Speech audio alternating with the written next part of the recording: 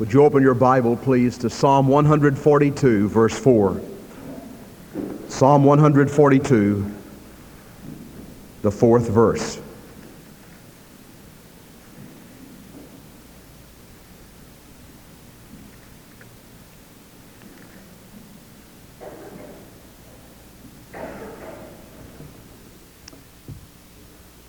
May we pray together. Our Heavenly Father, we thank Thee for the presence of the power of the Holy Spirit here today. We thank Thee that this song is so true. Our hearts are bent to sin. We're prone to wandering away from the God of the Bible and the God who has saved us from sin. We're prone to turn a deaf ear to the Holy Spirit who woos us and warns us not only to believe upon the Lord Jesus Christ as our Savior, but to go and patiently win those who are lost to Christ. May Thy Spirit have full sway today and touch those who are in this place and who are under the sound of our voice by radio, who are without Jesus. Draw them to Christ, we ask in Jesus' name. Amen. Imagine with me, if you will, this morning, I am over in the Smoky Mountains, and I'm walking through some of the cliffs and precipices and around some of the crooked trails up near Newfoundland Gap.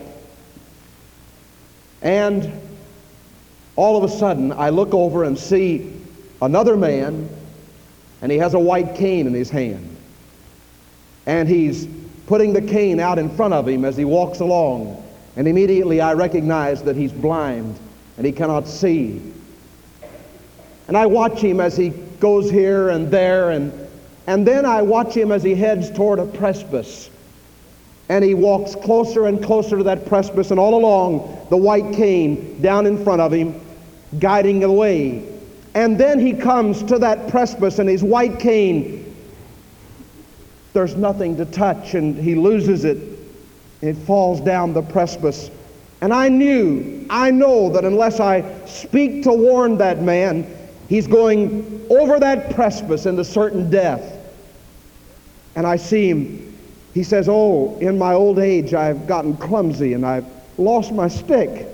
And he starts to bend down to get that cane, and he loses his balance and tumbles down.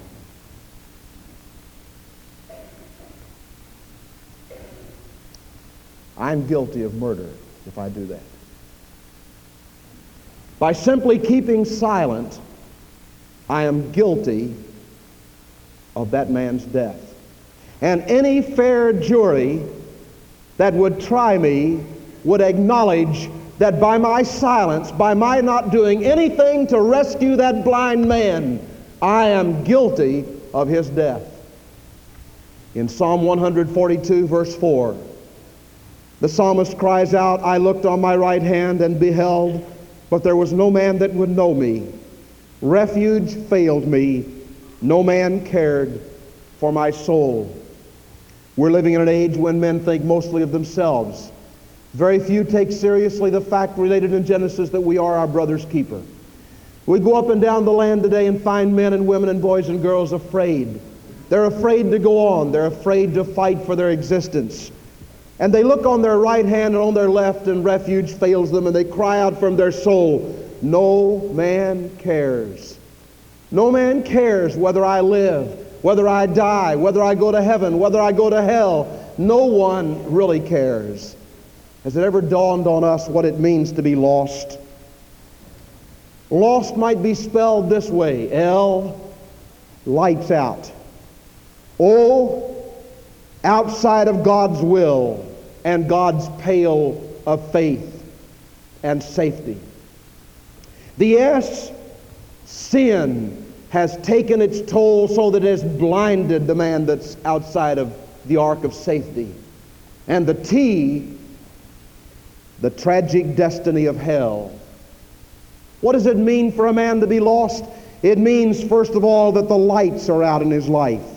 Over in Philippians chapter 2, The Scripture says, do all things without murmurings and disputings, that ye may be blameless and harmless, children of God without rebuke in the midst of a crooked and perverse nation, among whom ye shine as lights in the world, holding forth the word of life, that I may rejoice in the day of Christ, that I have not run in vain, neither labored in vain.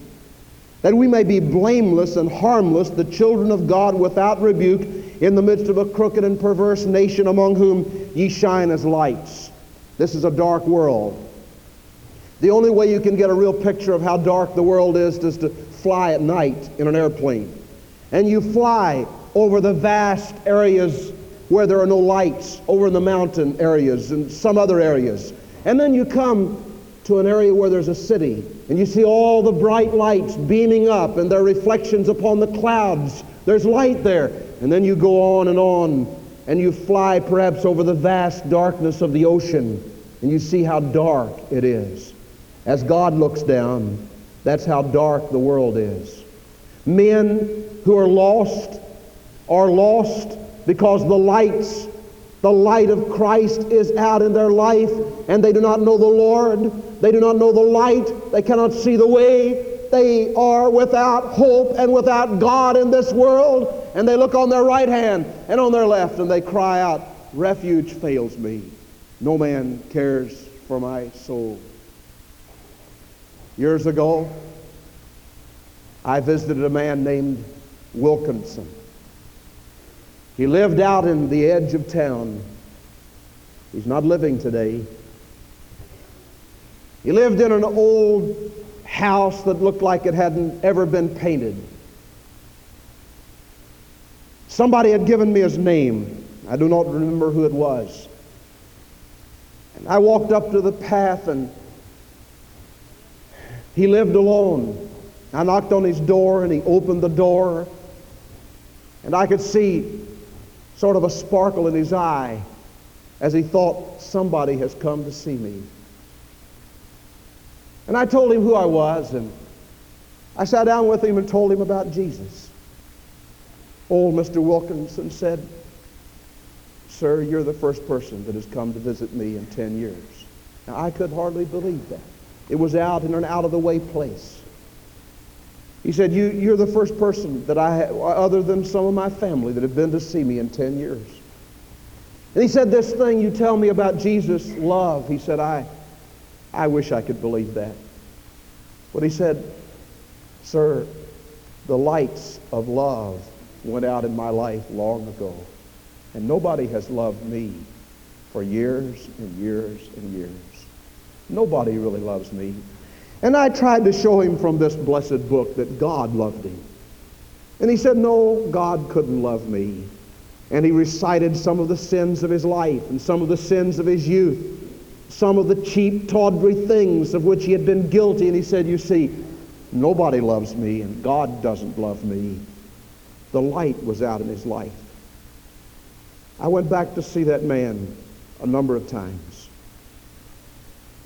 And on the last trip I was there, he was very weak, and he was dying.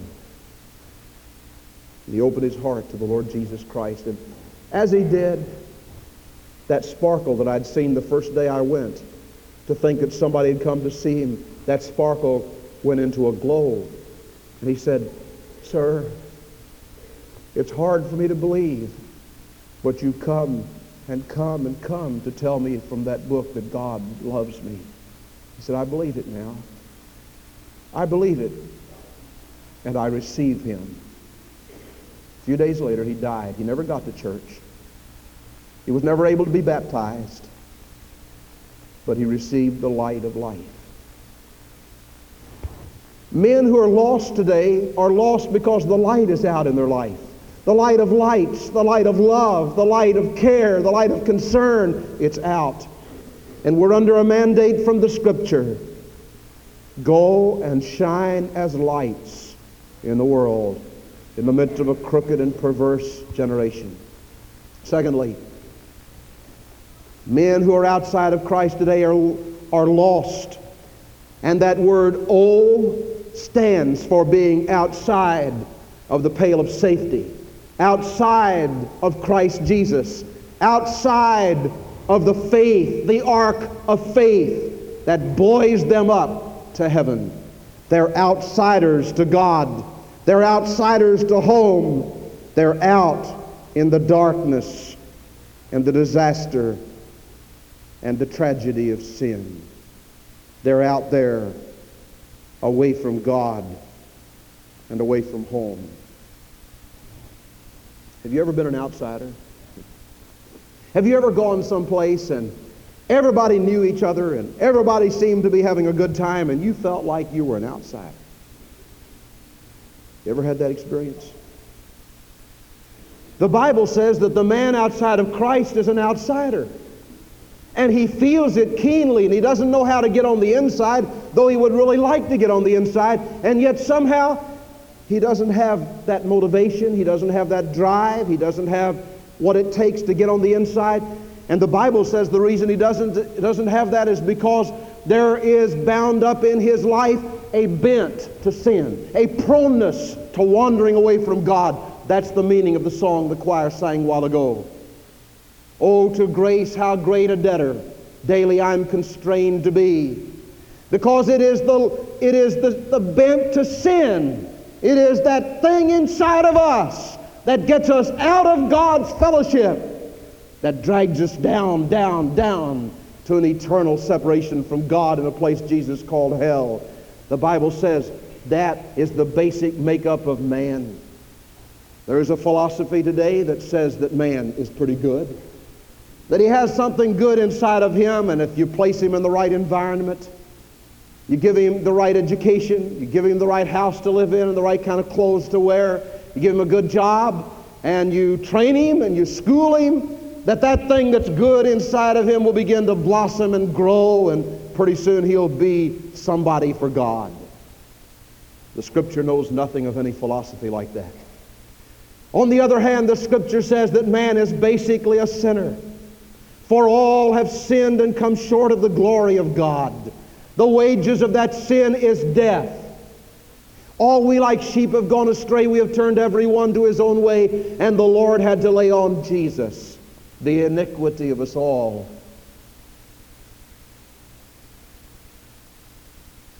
A man outside of Christ is helpless to help himself back to Christ. He cannot come because bent up inside of him, he is chained. He is incarcerated. He is in bondage.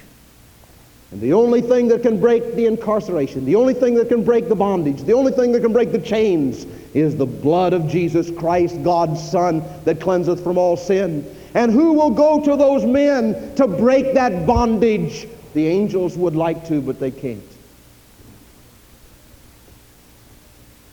The seraphs, the cherubs would like to go. I think if there was an invitation in heaven for people, for all of the created beings of God to become instant soul winners and to go to the earth and awaken men from their trespasses and sins, they would file out of heaven by the thousands.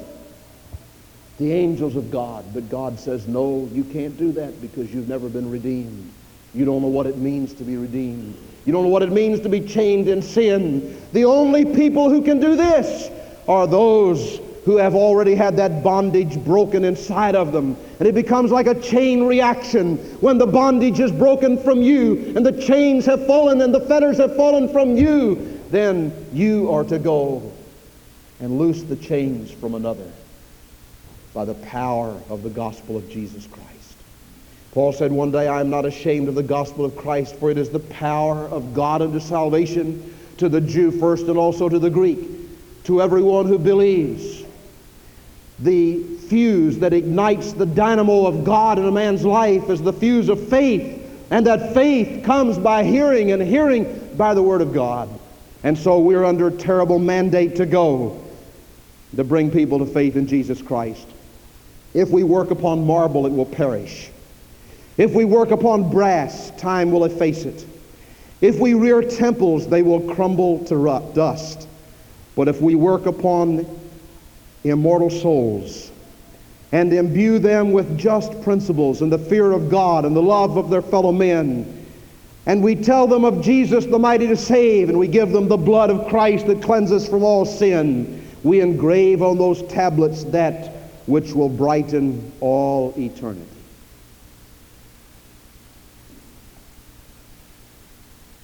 I've known men through reading, through studying art. I've known of men who have spent all of their years working in marble, working in stone, working in all the different things by which they make statues, and they leave behind them their imprint in the rocks and the stones and the marble of this world. And we stand before them. I stood in Athens and saw some of the great statues. And over in Rome, there are statues everywhere from that ancient Roman civilization. And even down at Caesarea by the sea, there's a statue of an ancient Greek god that was planted there during the time when Paul was preaching. And I think of the men that must have spent endless hours sculpturing, pouring their lives into that marble and rock. And then I think of men like Paul, who could have been the Aristotle or the Socrates of his day, who said, I see Jesus. And Jesus has become the summum bonum of my life. Saul of Tarsus, Paul the missionary, who could have been the great writer of his day, instead of giving himself to the Roman Greek mythology, and instead of giving himself in agnostic thought, writing all the questions of the universe and wondering how you could ever get answers, Paul went to the source. He went to the fountain and got a deep drink of the water of life, and then he went out everywhere giving his life, sculpturing men, pouring his life into changing men, so that the whole Christian world today, and that is every place that is civilized, because every place where the gospel of Jesus Christ has been preached, there has come enlightenment and civilization. And if you'll take a map of the world and you will mark every nation that is prosperous, every nation that has enlightenment, every nation that has an advanced stage of civilization, you'll notice that that advancement has come as the Christian gospel of Christ has been preached. And in those dark areas and those nations that are not advanced and are backward and are poverty-stricken, it is places where the gospel of Christ has been withheld or rejected. Men are lost because they're outside the pale of faith. And we have not gotten them the gospel.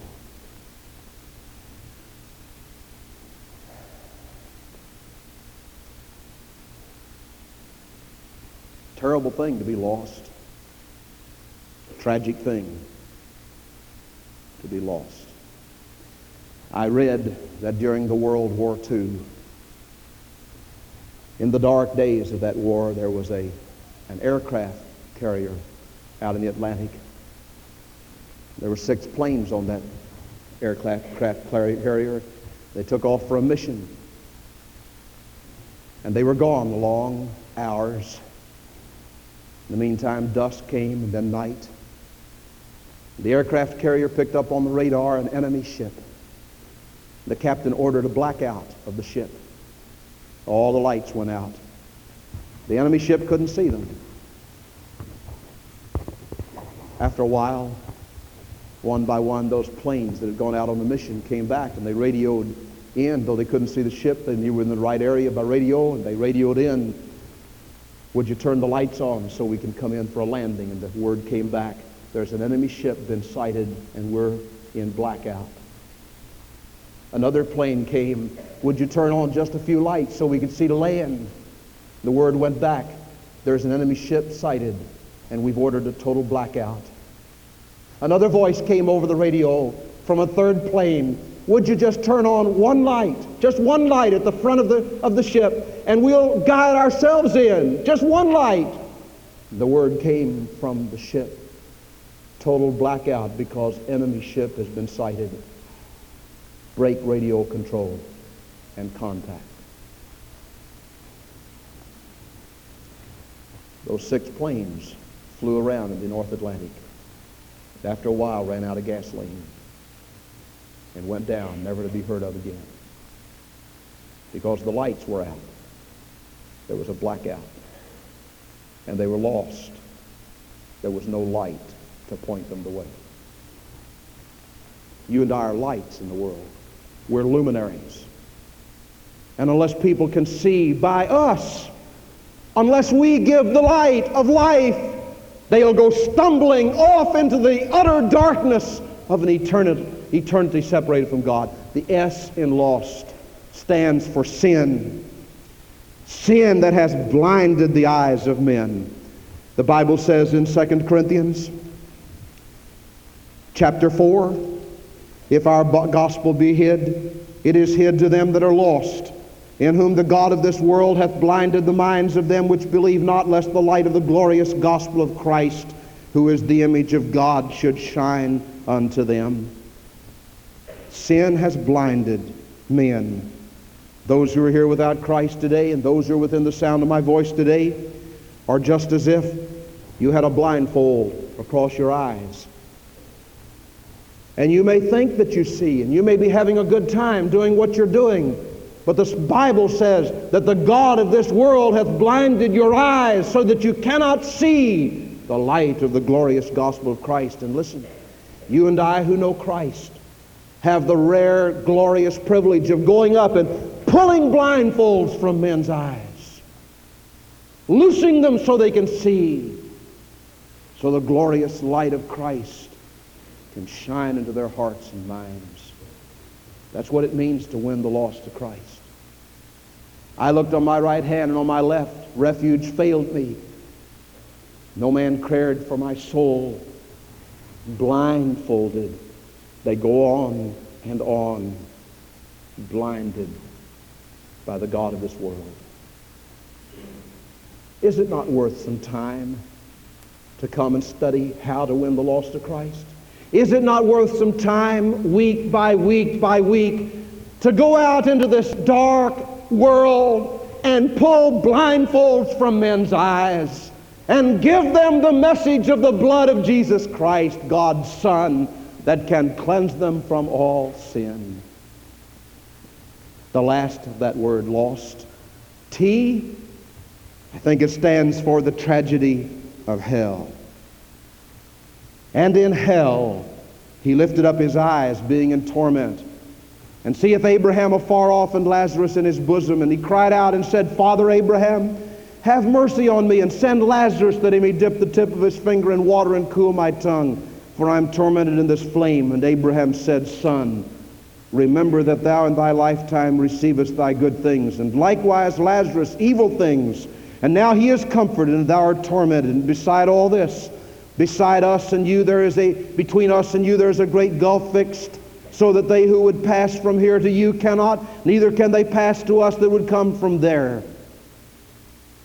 The awfulness of hell. Hell is a real place.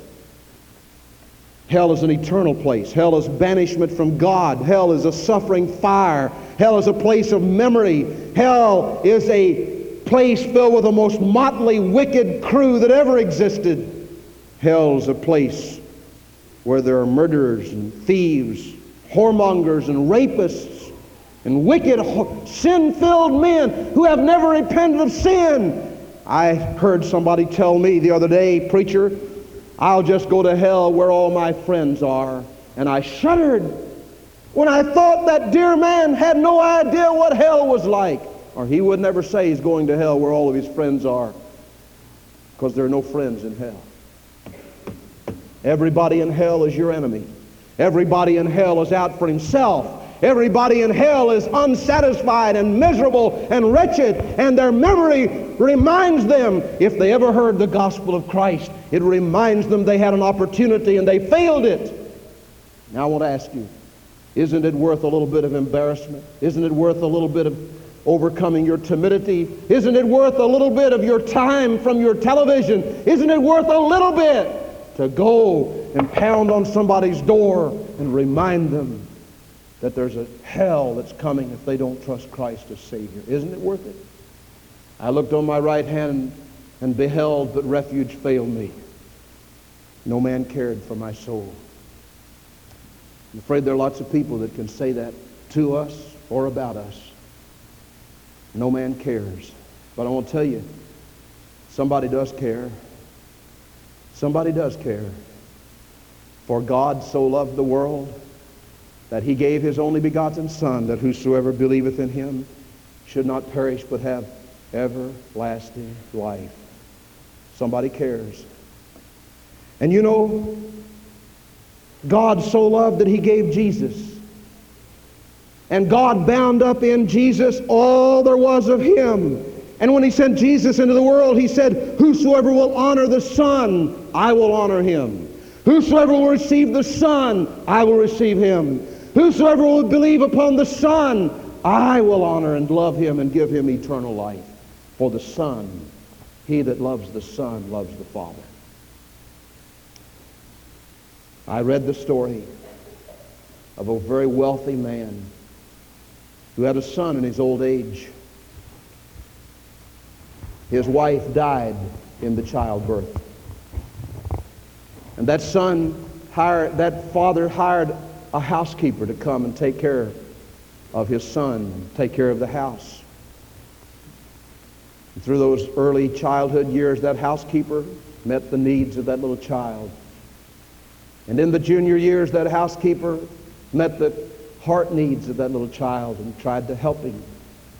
And in teenage years, that housekeeper stood by and prayed for that son.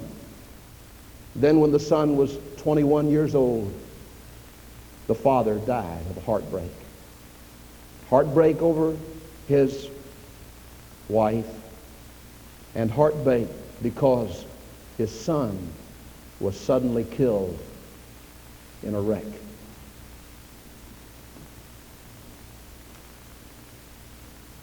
The lawyers came in and couldn't find any will. The wealthy man had a great house and lots of money and a large farm, and they couldn't find a will. And so the state took it over. And they agreed on a day to have a sale at the house. Crowds came. And that housekeeper, who was now an older person, didn't have any money.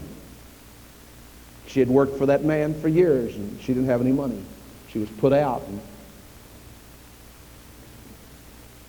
But she heard about the sale, and she had spent 21 years in that home. And she decided she wanted to. So there's a picture of that boy that hangs on the wall over the staircase. I'd like to have that picture if I could get it. So she went to the sale, and all the big antiques were sold, auctioned off, and all the things were sold, and finally that boy's picture was there, and the auctioneer held it up, and nobody wanted it, and finally that lady bought it for 40 cents. She took it home and looked at it and put it up on her wall. That boy that she had poured so much of her life into. After she had had it a few weeks, and maybe a month or so, she decided she wanted to clean it. It hadn't been cleaned for a while. She took it down, gently took all of the things out, and as she took the backing out of that picture, she found some papers. And on that paper was written this statement. And it was signed by a lawyer. This is my last will and testament. Whoever loves my boy enough to buy that picture receives my entire estate. She took it to the lawyer. The lawyer vouched that that was it, but they could never find that will, and they'd never seen it. But he vouched that he had signed that it was real. And that woman got the whole estate because she loved the boy. Now, God so loved this world that he wrapped up in Jesus Christ all of the love of God and all of the inheritance of heaven and everything imaginable. And God says, he that loves my Son, I will love him. And I will come into him and make my abode with him. And he that does not love my Son, I will not love him. And he will not be my son. You and I who are saved have that message. We can go tell it. If you're here today without Jesus, you've never been saved, Christ deals with your heart today. He wants victory inside of you. It is not his will that you live a defeated, dwarfed life. You can come to him as you will, if you'll come just as you are. May we pray. Every head bowed, every eye closed.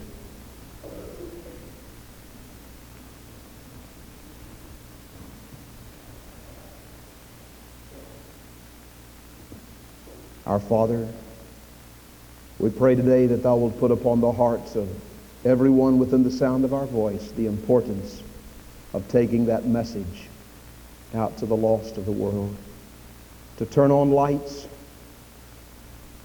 and to give men and women the inheritance of heaven through the Son, Jesus Christ.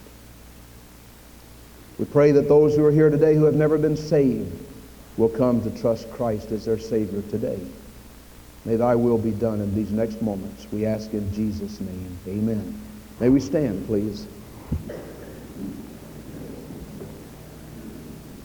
We're singing God's invitation. Keep in mind that this is the invitation of the Lord, not mine. I'd like to request that no one leave during the singing of this hymn. If you're here without Jesus, you need to come to him, trusting him, putting your faith in him, and loving him as your Savior and Lord.